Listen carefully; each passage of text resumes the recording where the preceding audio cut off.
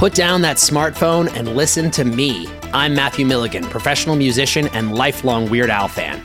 Each week, I'm joined by professional podcaster and close personal friend Matt Kelly to take a dive off the deep end into the vast career of pop culture icon Weird Al Yankovic on our show, Weird Algorithm. Along with some very special guests from the worlds of music and comedy, we tackle every song, every television appearance, and every bit of sketch comedy Al has produced in chronological order, covering the good old days of My Bologna and Eat It, the fun zone of tacky and white and nerdy, and everything in between. As we go, we're ranking the songs, albums, and music videos in the hopes of creating the ultimate guide to a career bigger than the biggest ball of twine in Minnesota. So the next time you're having one of those days, stuck in a traffic jam, wondering why does this always happen to me, just kick off your sneakers and stick around for a while because we've got it all on Weird Algorithm, available wherever you get your podcasts. And now you know. Was that enough references? Meanwhile, in New Jersey... So, Marissa, what talking points do you want to hit on in this week's episode? Well, Jackie, let's talk about how the film addresses the patriarchy.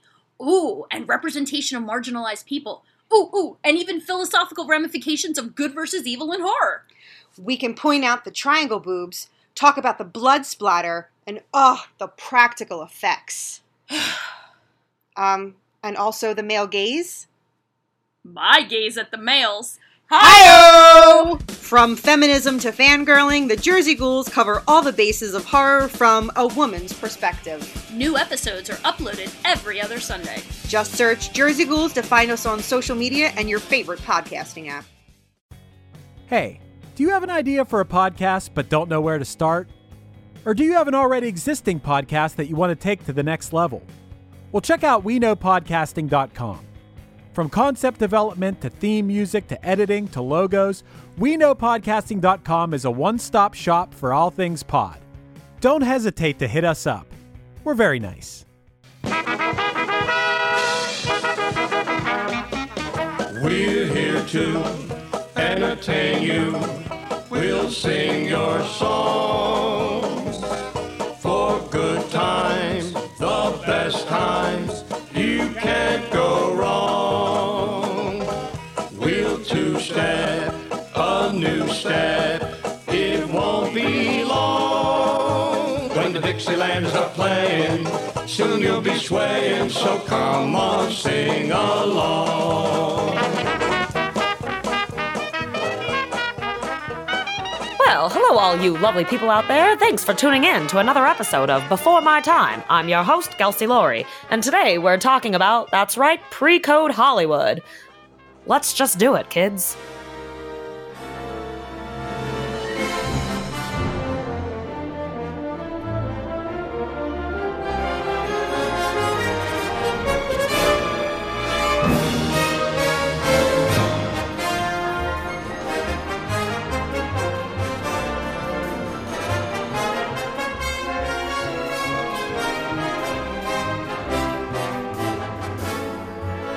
Okay, so I'm super excited about this topic. Matt, I don't know, do you know anything about pre-code Hollywood? So this one I actually do feel pretty knowledgeable in. While I didn't necessarily go to film school, when I went to college, I was what Penn State called a letters, arts, and science major, which was their fancy term for liberal arts. So I could basically take whatever classes I wanted as long as I could justify it. So I took every film class that was available throughout the 4 years. And I definitely remember a lot of pre-code conversations there. I've watched a ton of documentaries about cinema. Here's what I'm going to say I remember, and then I'm sure you've been doing the research where you're going to just like hit me with 1,000,001 other things. Yeah, I'm going to be like, wrong. No, I'm just kidding. I know that there was a period before the Hays Code where shit got wild. And it wasn't like, you know, I think we already said that, you know, 1970 MASH is the first movie to say fuck in it. So it wasn't so much cursing that was the problem, but you had a lot of gangster movies with a lot of shooting. You had a lot of sexual innuendo and some like seductive conversations. And there was a lot of nudity in some of the like... A lot. Yeah. I remember the first time I grew up watching Turner Classic Movies, and the first times I saw Tarzan and His Mate, which is on here. And I was like, oh, the old Tarzan's on. And I was like, wait a minute. This is like 1930. I have the date, but like, yes, my teenager mind being like, this is like early 30s. Like, I thought they were all prude and like super classy, and they're like boobs. naked. Yeah, there's just she is boobs naked and in the butts. water. Yeah. And then when I realized and kind of did more research and even learned as a teenager, I was like, oh, this is really interesting. I am for this. Yeah, I remember, I think the two documentaries that mention it the most out of the ones that I watched was American Grindhouse, which is about the history of like the 70s exploitation films, but they cover a little bit of like what the Hays Code was and how like the exploitation films were a bit of a rebellion to that before the MPAA came into play. And then this film is Not Yet Rated, which is just a film about the history of ratings on movies in general. But yeah, that's the main stuff I remember. And then I remember some of the weird parts of the Hays Code, like... Yeah, we'll definitely get into that. Hitchcock was kind of the king of like finding loopholes with the Hays Code, which I love talking about. That's a lot of filmmakers did. We'll get into this. We'll get there. Yeah, let's start with the pre-code. Rewind. Yeah. Pre-code Hollywood. So ladies and gentlemen, pre-code Hollywood. We've got films already, right? And so we've got the silent film era. And 1929, actually it was, let me rephrase that, 1927 is our first featured film. We start entering the talkies. The talkies is when we get sound. So you can actually, you guessed it, talk. There was just shorts before in like the late 20s and that. So our first featured film is 1927 called The Jazz Singer. And around the world though, the talkies, this was really interesting to me. The talkies weren't received that well. Like Europe was suspicious to dialogue in films. They thought it would take away from the unique aesthetic virtues. And then Japan, their traditional silent films were with live vocal performances. So they were even slower to bring in talkies to their culture. The only country that seemed to really thrive off of it aside from the US was India, because their sound transformed like their entire film industry and what it became and led to its like rapid expansion. So around the world, it was like, but sexualization in film started increasing in the 1920s because we've got, it's the jazz era. We've got prohibition. So we're starting to get that underground jazz clubs and girls are cutting their hair short and their dresses are coming up higher. And so that's just in culture alone in society, we're getting more sexualization on the street. So the pre-code era is from 1929 to 1934. And it's when the talkies start. And it's because there's what we have now is a rating system. You go to a film, it's PG-13, rated R, PG. That didn't exist yet. There were no guidelines in Hollywood yet because, films were still kind of so new. So in this era, literally you could make anything goes. A movie that I have not a doubt in my mind will one day get covered on this show, either by one of us or a guest. Singing in the Rain, I feel like is a perfect movie to capture the awkwardness of that transition from silent film to talkie. I can't stand it. Yeah, like the advent of the talkie also ended a lot of people's careers who did not have a great voice for talkie films. But also it captures there's the scene where the record skips that they were playing and it was very easy for things to get out of sync. So I understand why there was a bit of hesitation to the talkie because I'm pretty sure it didn't go without a hitch at the start. I'm sure there were definitely bumps in the road that made it a bad experience at the start. For sure, yeah. And we definitely will get into Singing in the Rain in one of these episodes. And I think we should kind of look at the silent film era and that, might go into some of that transition. But okay, with this, yeah. So the movies, it's a Wild West right now with the talkies and what you can put up there. So the Hays Code was developed by William H. Hays. He was the president of the Motion Picture Producers and Distributors of America. And he created the Hays Code. It was created and kind of put into play in 1930, but it wasn't enforced until 1934. So they had this code in 1930, and Hollywood was like, see, look at that, screw it, and completely ignored it. It was completely ignored by Hollywood and the studios because the Great Depression was currently going on. It was from 1929 to 1933. If you could make money, that's all people cared about because it was such a clusterfuck at the time. So filmmakers and studios were like, no, these movies are making money. People want to see the naked girl in the bathtub and the scandalous this, that. Screw you, we're going to keep going. So It took quite a while for them to get that. The code then, I'm going to kind of go a little later and then we'll kind of come back to pre-code era, but the code itself was enforced from 1934 to 1954. But by the late 50s, the code actually started to weaken because we were getting more controversial directors pressing boundaries, TV starts to come into play, and a lot of foreign films are coming in. So we're kind of getting this weird new stream of media that is pushing boundaries. And in 1968, the production code was replaced by the MPAA film rating system that we have today. Yeah. So that comes in.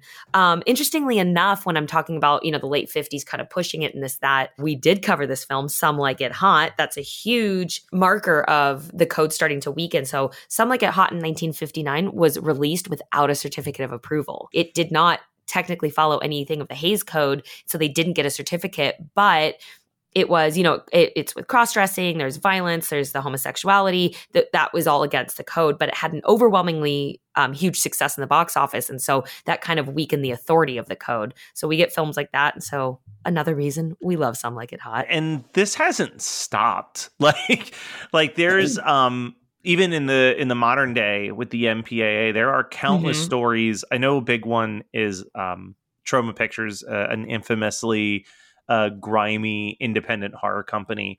When they were first trying to get started, obviously, if you had a movie that was rated X, you couldn't really get it into a mainstream theater. And X, for the record, most people will imagine an X-rated movie as a pornographic movie. What actually happened with that is that the X rating was basically, for a while in the 70s, it was kind of like an R. Like it was, because we didn't have PG-13. So it'd be G, PG, R, and X. So that's why like Midnight Cowboy is the only X-rated movie to win Best Picture, was because at that time it was basically like an R rating. Over time, they kind of started to move away from the X rating, and the X rating essentially became a way of them to say, we're not going to release this movie, right? So the way that got associated with the porn industry, real quick fun fact, is that they decided not to copyright the X because they figured no one's ever going to want that. If we give it an X, they're going to want to resubmit it for one of the other ratings. So now there's this rating out there that has no copyright. So the porn industry kind of acquired that rating and just started to exploit it because they didn't have to pay a copyright for it. So that's a fun fact there. But is that kind of where like the XXX thing comes in? Yeah, it's nonsense. It's just like, it's so bad. Like, it's like, why X is, that's interesting. I didn't know that. Yeah. What some studios would do, Troma specifically, was they would submit a movie, it would get an X rating, they would completely recut it until it was an R rating, and then as soon as they got the R rating, they would ship out the X-rated version with the R sticker on the box. Because they're like, no one who rated this movie is going to go into the theaters and see if it's the movie they approved. They just blatantly are like, you like this one? Yeah. There's just women with dresses all the way down to their ankles. Release the naked film. Yeah.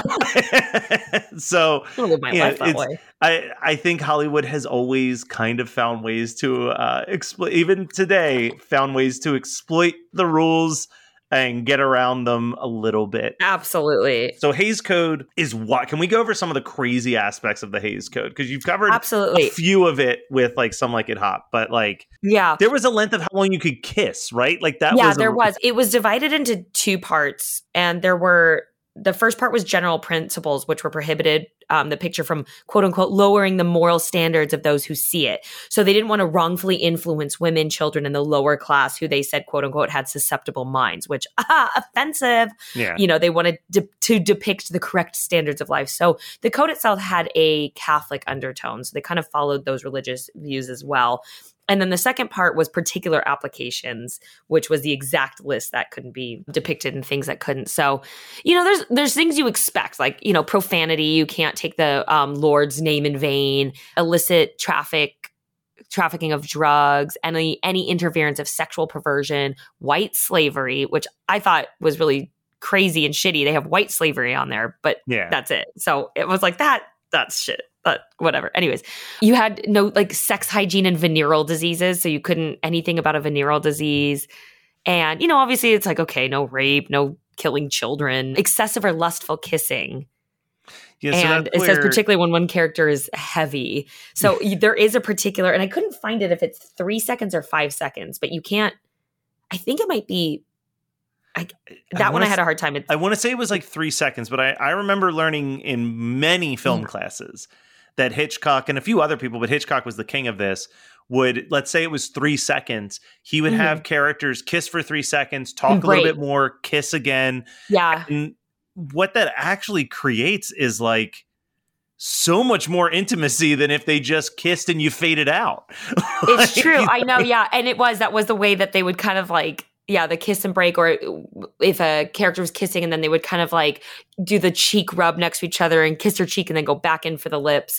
I know that was a huge way. They're like, well, technically they weren't kissing for that long. And I know that this is where we start to get, you can't have, well, obviously premarital sex is against the code, but even showing anything really sexual or sex in general was against the code. But this is where we get the separated beds in films. So you either had to have a male and a female in separate beds, or if they were sleeping in the same bed, the woman had to have 1 foot on the ground. So if you were shooting something and they're both in bed, she had to be slightly halfway out of the bed and she had to have 1 foot touching the ground. That is in the code. And that's because that shows that you physically could not be getting up to no good or no sexual shenanigans if 1 foot's on the ground. And I was like, wow, Mr. Hayes, let me prove you wrong. But that was my thought. God knows no woman has ever had sex with one of the feet not being in the bed. That is. Yeah, no hanky panky is physically possible with 1 foot on the ground. No, man, poor Mrs. Hayes. Not getting kissed longer than 3 seconds. And But you also, I feel like a lot of the documentaries that I've watched, I want to say Celluloid Closet was a big one, if you've ever seen that, which was like the history of homosexuality in cinema. But I think one of the other things was, I don't know if this was a direct rule, it probably wasn't, but there was a bit of an implication that like, if you had a character who maybe had gay tendencies, that it basically had to be a villain and that they had to not survive the end of the film, essentially. So you get movies like Lady Frankenstein that has a very strong character who gives off very heavy lesbian vibes, and she's the only character to die at the end of the movie when Castle Frankenstein burns down. Or like there was a lot of stuff like that where the implication was essentially like, if you're going to show a character that's not a good, wholesome heterosexual man or woman, they can never be seen as like a good way to live a life that leads to like you're not allowed prosperity. to sympathize a villain or someone that's breaking the law. So you can't have your lead character be a bank robber and kind of, what we get now where we're getting like Ocean's 11. Yeah. There's no way you could have made that movie because we're actually all on the side of the person committing crime. So like that's a huge no-no. Or if you do have someone doing that, they have to have a tragic ending to be like, see, what comes around goes around, like it's teaching you a lesson. So very true, which is crazy. Well, no, I guess that's why, even because after pre-code, you start getting a lot of film noirs. There are some great film noirs, which we will definitely do an episode on this, but starting the pre-code, but we go after, once the Hays Code is enforced into the 50s and even 60s, we get some of the best film noirs. And a lot of them have, very cynical, lustful intentions behind them, but they always end tragically because that is a classic film noir. So everyone always dies, or someone's lonely, or they get killed, and blah, blah, blah. And so it still kind of goes into the code's regulations of they are doing wrong, but they have a tragic ending. So they can't have that happy ending. And I think that's how, it shows how that kind of falls into that place. But so I have a question for you, and it's totally fine if you couldn't find this information, but I'm curious. So I think most of us who are film nerds are aware that like Gremlins and Indiana Jones and the Temple of Doom are kind of the reason why the PG-13 rating exists. And some of us... I didn't know that. Oh, yeah. Because those were PG movies and they seemed too violent for PG film, but not so violent that an R rating made sense. So that's why later on they created that PG-13 rating. And then in the 60s, I believe it was like The Graduate, Easy Rider, and Bonnie and Clyde were like kind of the controversial films that led to them being like, we need some type of rating system. Like these movies can't just be screening along with the next Disney movie where it's like, oh, we can't get into this Disney movie. Let's take the kids to see The Graduate. So I was curious, was there any specific films that you read about that were like, that was like the big one to make people be like, we need to get this shit under control? It was a mix of films that kind of push it to the end. I have a list of films that I do want to get into that are perfect depictions of pre-code films, and some of the ones that did lead to it. So I know one of the ones that I read that definitely was like a pusher is called Blonde Crazy. I watched it last week. It's 1931. It's Joan Blondell and James Cagney. And they're both a bellman and a maid, hotel maid. Oh my gosh. Y'all, my brain. And they decide to come into business together and start scheming people for money. And so that's a huge plot in pre-code. Everyone's like just out for a good scheme to get rich, to get money, to rise. Everyone is scheming someone and seducing people. And it's kind of fun. Like, I don't know why. I actually really enjoy it. You just saying his name made me go like, I feel like every James Cagney film could be like reasons for them to create a rating code, because he just gave off this attitude as like someone that shouldn't be trusted. Blonde Crazy is great. The amount alone of face slapping that happens in this movie. There's a part where they're constantly Joan Blondell is like slapping James Cagney all the time because he keeps coming on to her, and he ends up in jail. And then she's like, I do love you. And he's like, I'm here for you, baby. But he always opens the door and, hi, honey. And that's how he always greets her. And I loved it. But she's constantly slapping his face. And there's one scene that she's the maid, and there's this perverted hotel guest, this older gentleman who keeps trying to find reasons to call her back in to like clean her room or whatever. And he has these beautiful pearls. So he puts them on her, and she's looking in the mirror, and she's like, oh my gosh, these are beautiful. And he's like, yeah. And he kind of goes around and starts to grope her. And she says, like, stop that. And she pulls him away, and it breaks the beads, and they go all over. And he's like, what? Look what you did. And that he's getting mad. He leans over to pick up beads, and she gets a scoop full of the pearls and puts them in his pants, into his ass, and then slaps his ass and runs out with the pearls. And I'm like, this is great. Like, but that's not in Blonde Crazy. There's a scene, she's actually in the bathtub, and it's like a really famous pre-code scene, and she's naked in the bathtub, and obviously you don't see her boobs fully, but the fact that she's covering them, but she's naked. And that was a scene that started, was part of the collaboration of everything kind of being like, highly, one of the top ones is I'm No Angel, was 1933 with Mae West and Cary Grant. And this was one of the films deemed responsible for the enforcement of the code, because the code already exists. 1930 it was created and existed, but again, it didn't get enforced until 34. But they have super provocative dialogue, seduction, innuendos, and immoral mood. So that one is highly seen as a pusher. And then The Sign of the Cross, I think it is one of the top, and any list you find of like the top typical best pre-code era films, this is always tops the list. Sign of the Code was 1932, and it's a epic. So it was directed by Cecil B. DeMille, and it was his biblical trilogy. And so this was following the 10 Commandments of 1923 and the King of Kings 1927. Put down that smartphone and listen to me. I'm Matthew Milligan, professional musician and lifelong Weird Al fan. Each week, I'm joined by professional podcaster and close personal friend Matt Kelly to take a dive off the deep end into the vast career of pop culture icon Weird Al Yankovic on our show, Weird Algorithm. Along with some very special guests from the worlds of music and comedy, we tackle every song, every television appearance, and every bit of sketch comedy Al has produced in chronological order, covering the good old days of My Bologna and Eat It, the fun zone of tacky and white and nerdy, and everything in between. As we go, we're ranking the songs, albums, and music videos in the hopes of creating the ultimate guide to a career bigger than the biggest ball of twine in Minnesota. So the next time you're having one of those days, stuck in a traffic jam, wondering why does this always happen to me, just kick off your sneakers and stick around for a while, because we've got it all on Weird Algorithm, available wherever you get your podcasts. And now you know. Was that enough references? Meanwhile, in New Jersey... So, Marissa, what talking points do you want to hit on in this week's episode? Well, Jackie, let's talk about how the film addresses the patriarchy. Ooh, and representation of marginalized people. Ooh, and even philosophical ramifications of good versus evil in horror. We can point out the triangle boobs, talk about the blood splatter, and the practical effects. And also the male gaze. My gaze at the males. Hi-oh! From feminism to fangirling, the Jersey Ghouls cover all the bases of horror from a woman's perspective. New episodes are uploaded every other Sunday. Just search Jersey Ghouls to find us on social media and your favorite podcasting app.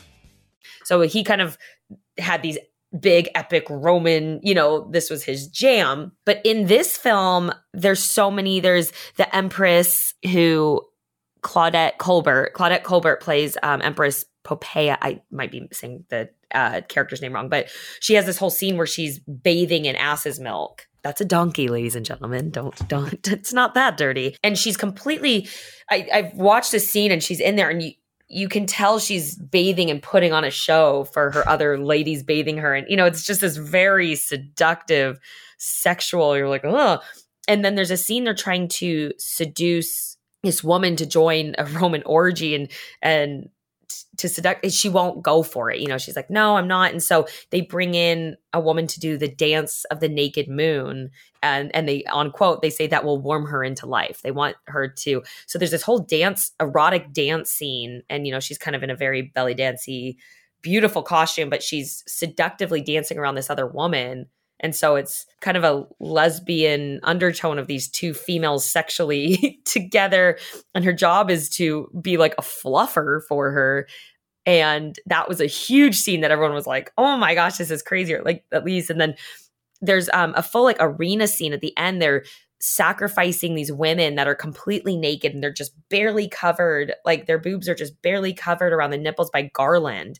And they're tied up to be fed to crocodiles. There's one girl that's like strand hanging from her hands and feet, completely nude, wrapped in garland. There's another where there's a woman again, completely nude in garland up against a stump and a gorilla comes out and she's like left to either be, I read one thing that was like, so she's left to be raped or murdered. And I was like, oh my God, like this is crazy. And so that was a huge, like it's one of the top most, like that's pre-code for you folks. And that one definitely was helped pushing it to the limits. Oh, and also I read, I don't know if this is just someone's opinion but another one, Redheaded Woman, was another that definitely I did read that kind of pushed it a bit. And that's Jean Harlow, Jean Harlow was a big starlet obviously at the time and continued her career, but she's a queen of pre-code. There's some women that just, every role she plays, it's kind of like you said about James Cagney. When Jean Harlow comes on, you're getting seduced. Yeah. That's her jam. Redheaded Woman. Oh, I did. Yeah, I watched this as well last week, but she's a gold digger. She breaks up her boss's marriage. It's almost kind of in a creepy way where you're like, this woman's psychotic. Like she does not let this poor man go and is just throwing herself and he's denying her so many times, breaks up her marriage, and she's just trying to get her way to financial success. Again, a very common theme in pre-code.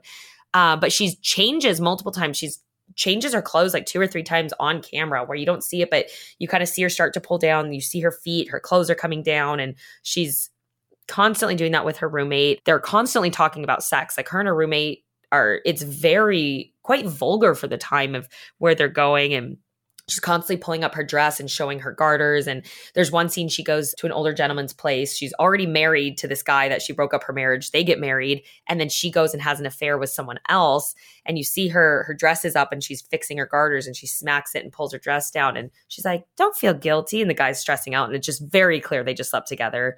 And, so it's out of marital sex, seduction. She's showing her thigh. She's changing. And that one was another that definitely... Nice. Pushed. I know they are nice. Were you you watched a couple of these? Would you say on a percentage scale, right? How many percent of them would you be like, I would watch that movie again? I enjoyed that quite a bit. Quite a few of them. Some not so much, to be honest. There were quite a few I would definitely rewatch. But this brings me to my favorite pre-code era movie, and it might be on my top 10 list of favorite movies of all time. So I saw this. I was on vacation with my parents one time as a teenager. I was like 14 or 15, and I got sick for 2 days. So we were at the beach. They were at the beach all day, and I was in bed, having to stay inside. So I watched Turner Classic Movies, and they were having a Barbara Stanwyck marathon. So that was my introduction to Barbara Stanwyck, who now is one of my all-time favorite actresses. and they were playing like nonstop the film Babyface, which is 1933. And that was my introduction to her. And this was my introduction to pre-code Hollywood. And I've rewatched this movie so many times. It's so good. So she plays Lily Powers, who's forced to sleep / entertain, if you will, clients at her father's bar from her hometown. That's how she grows up. So she leaves for New York and basically sleeps her way to the top without any remorse. So granted, from the train scene of her escaping her town, they get caught, her and her maid get caught, and the guys get off here, and she kind of pulls in the corner like, we can work something out. And they do the filming where they see the lights go down and her thigh go up, or kind of a thing, and she just literally starts working at a bank and sleeps with everybody to get to the top. And it's just the best depiction too of like the close-up. She has these amazing monologues where they're like, what's wrong with you? And she's like, men, you're the reason I think this way, and you're the reason I'm never going to trust you. I'm going to get what I want in this life, and I'm going to do whatever it takes to get there. Kind of these amazing, just hysterical breakdowns. And I am so here for it and obsessed with it. And her performance is amazing. So I highly recommend watching Babyface. It has so many amazing pre-code attributes. Is that, would you say? It's a great film. So yes, there are. And then everyone here, if you've listened to my previous episodes, knows I'm a huge Frankenstein fan. Mm-hmm. So the 1931 Frankenstein film is a pre-code film. And there was, before the actual Hays Code came out nationwide, there were a lot of state regulations. So some films would be made and they would be distributed out, and some states wouldn't play certain films because that state had decided, we have some rules we want to follow and we don't deem this appropriate.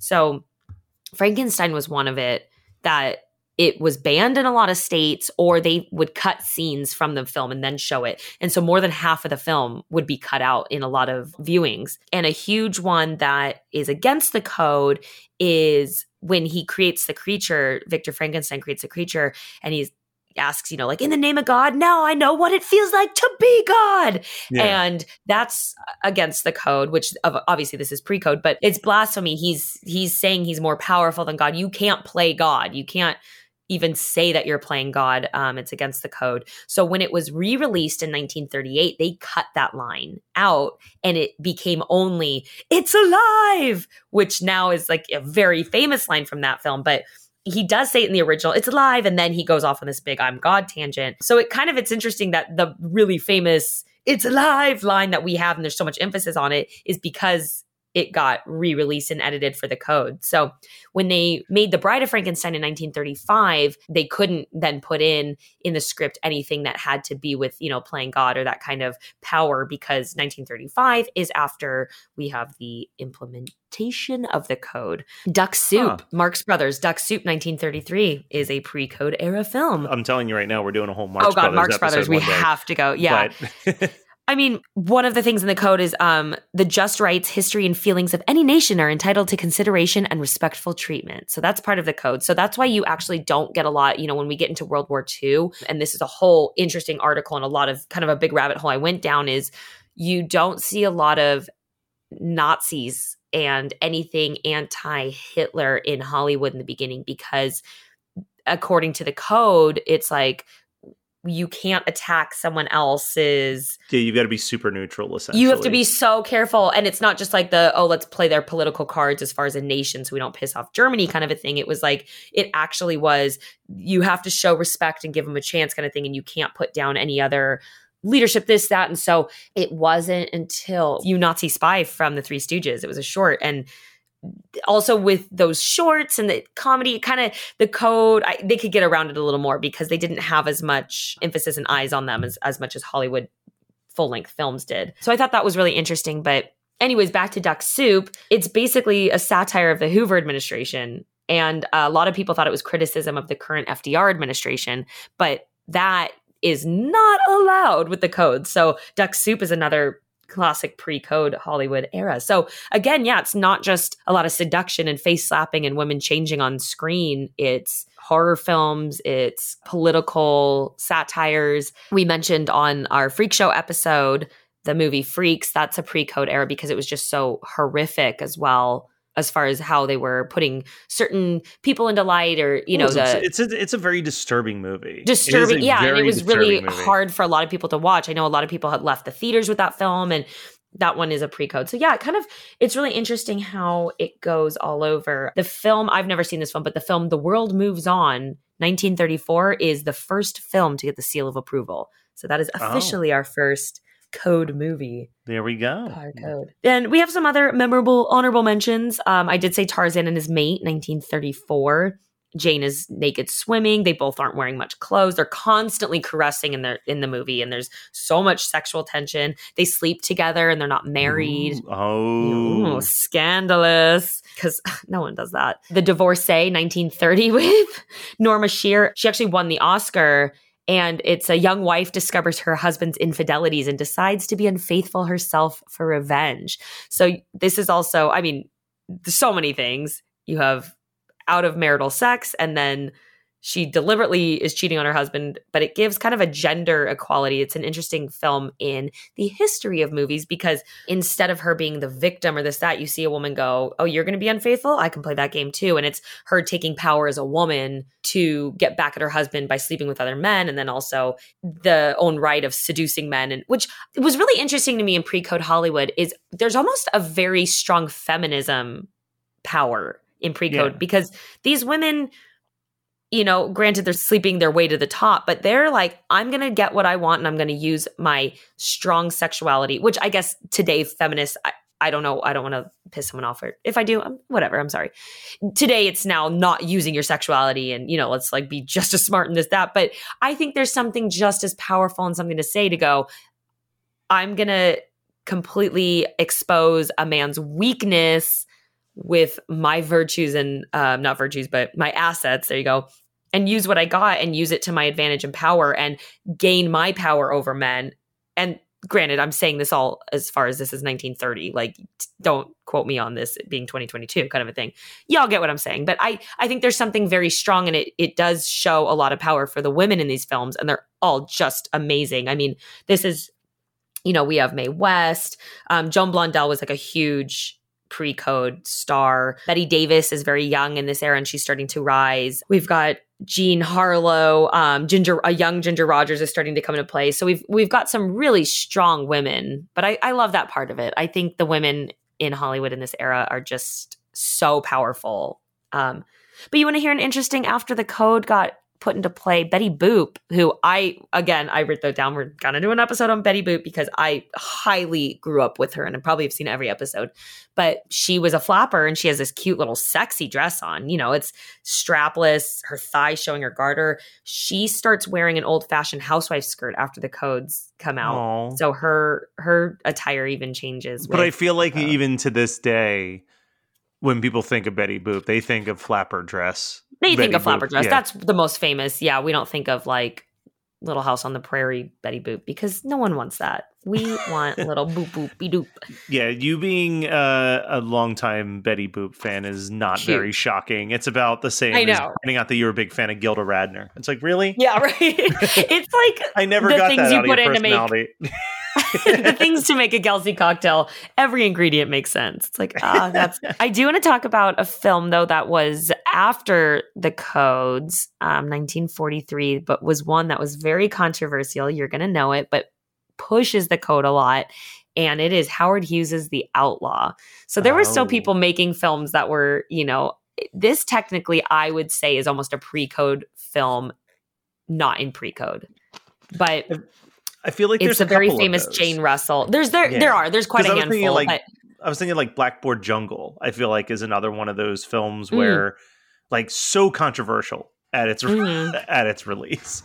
I love it. I love the racy push. Yeah, Jane Russell's cleavage was quite that. I think he had like multiple bras created because he's like, her cleavage isn't right, and it's getting, you know, he's just doing these like close-ups on her and just so seductive, and it was not in accordance to the code. So Fox pulled out their distribution on this film, and Hughes actually used this for publicity. He started calling people and telling them, you know, church groups and women's organizations, like, did you hear they're not going to distribute Hughes' film, and don't go see it. It's so scandalous and this, that. And he made more of a fuss of it to get PR, where it was brilliant. It was a absolutely brilliant marketing plan. And it was released for 1 week and then got pulled immediately for code violation.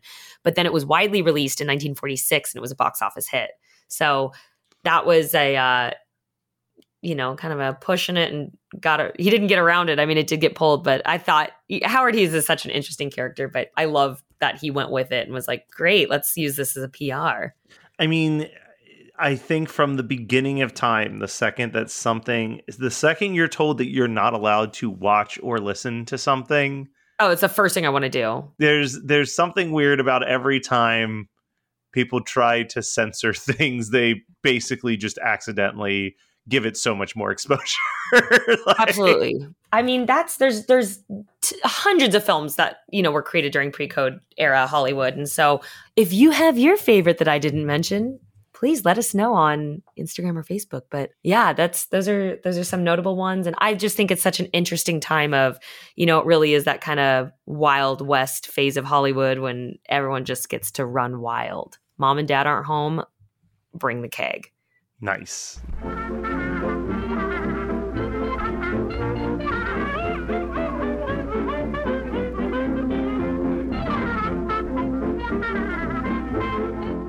All right, so Gelsey, I have a really wild question to ask you right now. Obviously, we're talking about pre-code Hollywood.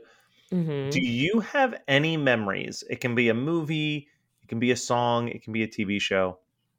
Do you have any memory of watching something as a kid and knowing that your parents wouldn't have approved of you watching it? Well, the thing is that a lot of things I watch that I'm like, I know this is wrong. My dad was like, don't tell mom you're watching this. There's a lot of those. Fair. Like, I have one of those too, but I'm curious. I was introduced to Rocky Horror Picture Show at a very young age. Yeah, and there were scenes like the scenes where they're in bed and Frankenfurter comes in and seduces both Brad and Janet at different times. We always had to. Do you think I should?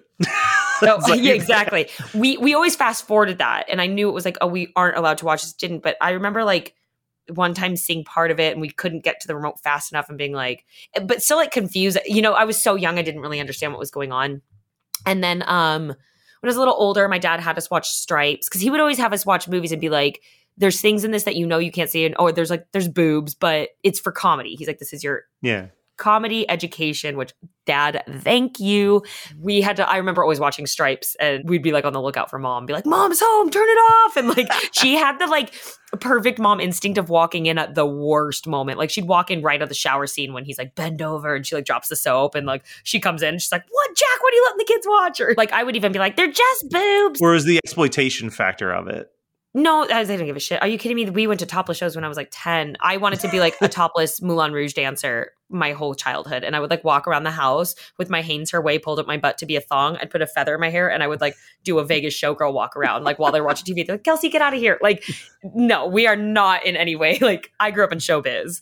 They didn't mind. Like, there were plenty of movies my mom was okay with if they were boobs or something. It was more, it depends what the context is. If it's sexually in a sexual context, which a lot of the times it was, speaking of Stripes, it's like he's peeping Tom and perving with binoculars into the women's locker room, and they're like soapy, sudsy, like rubbing their tits. And he's like, yeah, drop the soap. Like that, she was like, they don't need to see that. She's a child. Like, I was too young for that. But it's funny because there's a lot of movies now I'll watch. Like, one is Ace Ventura, When Nature Calls. So the second one I grew up with and watched all the time as a kid. Like, I would say 5 years old, 6 years old, 7 years old. And there's so many inappropriate things in that movie. And I watch it now and I'm like, oh my God, what? You can't.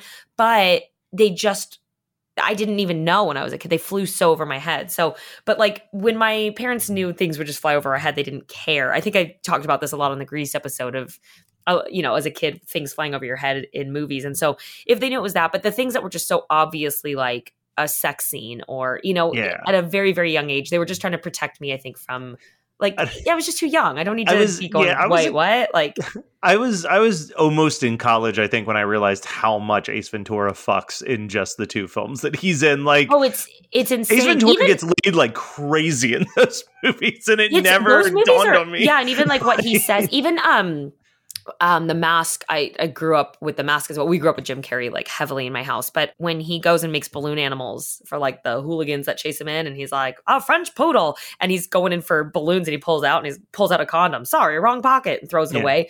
I remember the first time I watched that movie when I was older, and I was like, oh my God, I never understood that. Like when I was old enough for it to click, and I was like, I had no idea, like stuff like that. But It's so weird because you don't think of. I think it's also that so many of those characters quickly became Saturday morning cartoons, and it's like that's wild because like Wayne's World, I will say, is a movie that I love, but like Wayne's World, really they've talked about it before. Like Wayne and Garth really like aren't sexual beings. Really, they're not. No. They're not like. As much as they party, like they're not stoners, they're not like they're just dudes who like going out and seeing music. Like that is their. I mean, they do like their chicks. They always swing, like. But you know what I mean? Like it's not like, Ace Ventura. Was like, no, they are fucking. Oh no, he's in a those very movies. sexual. Like, No, he's like a sexual person. He literally walks. His crotch is the. You talk about this a lot if like anyone's an actor. If you're not, it's huge in character work.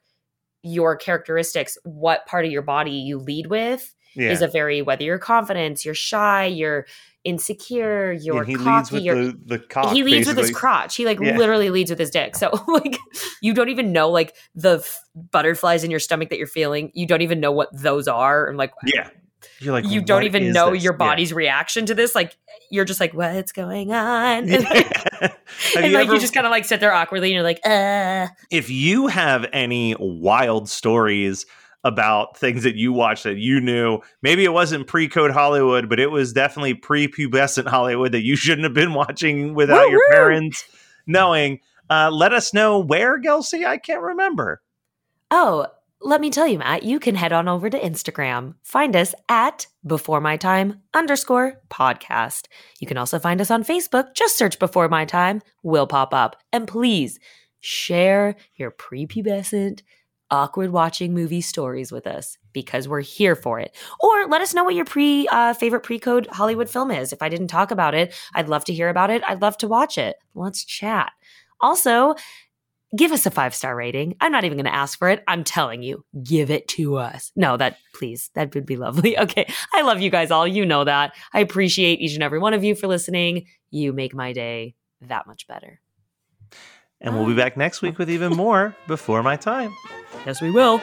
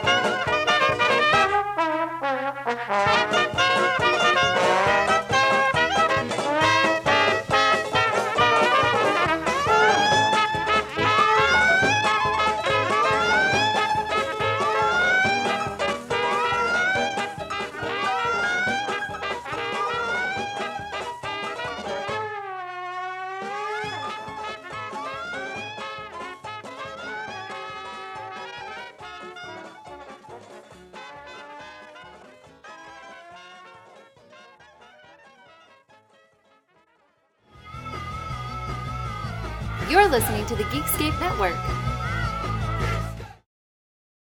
Put down that smartphone and listen to me. I'm Matthew Milligan, professional musician and lifelong Weird Al fan. Each week, I'm joined by professional podcaster and close personal friend Matt Kelly to take a dive off the deep end into the vast career of pop culture icon Weird Al Yankovic on our show, Weird Algorithm. Along with some very special guests from the worlds of music and comedy, we tackle every song, every television appearance, and every bit of sketch comedy Al has produced in chronological order, covering the good old days of My Bologna and Eat It, the fun zone of tacky and white and nerdy, and everything in between. As we go, we're ranking the songs, albums, and music videos in the hopes of creating the ultimate guide to a career bigger than the biggest ball of twine in Minnesota. So the next time you're having one of those days, stuck in a traffic jam, wondering why does this always happen to me, just kick off your sneakers and stick around for a while because we've got it all on Weird Algorithm, available wherever you get your podcasts. And now you know. Was that enough references? Meanwhile, in New Jersey... So, Marissa, what talking points do you want to hit on in this week's episode? Well, Jackie, let's talk about how the film addresses the patriarchy. Ooh, and representation of marginalized people. Ooh, and even philosophical ramifications of good versus evil in horror. We can point out the triangle boobs, talk about the blood splatter, and the practical effects. And also the male gaze. My gaze at the males. Hi-oh! From feminism to fangirling, the Jersey Ghouls cover all the bases of horror from a woman's perspective. New episodes are uploaded every other Sunday. Just search Jersey Ghouls to find us on social media and your favorite podcasting app. You're listening to the Geekscape Network.